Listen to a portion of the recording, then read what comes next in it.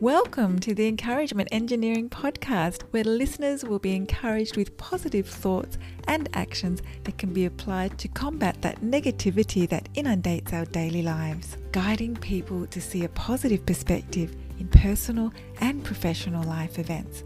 Now here is your host, Bob Brum, the Encouragement Engineer.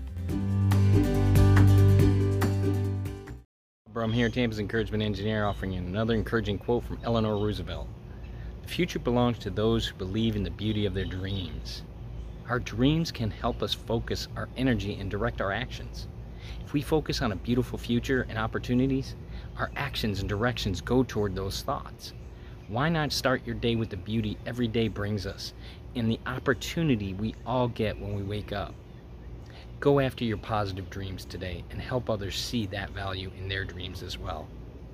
If you're part of a group, company, organization, you'd like some help to see the value of a positive perspective and positive action in your life, feel free to contact me at my website at bobbrumspeaks.com. And I also encourage you to subscribe to my podcast, the Encouragement Engineering Podcast, played wherever you listen to podcasts. I hope you have a great day.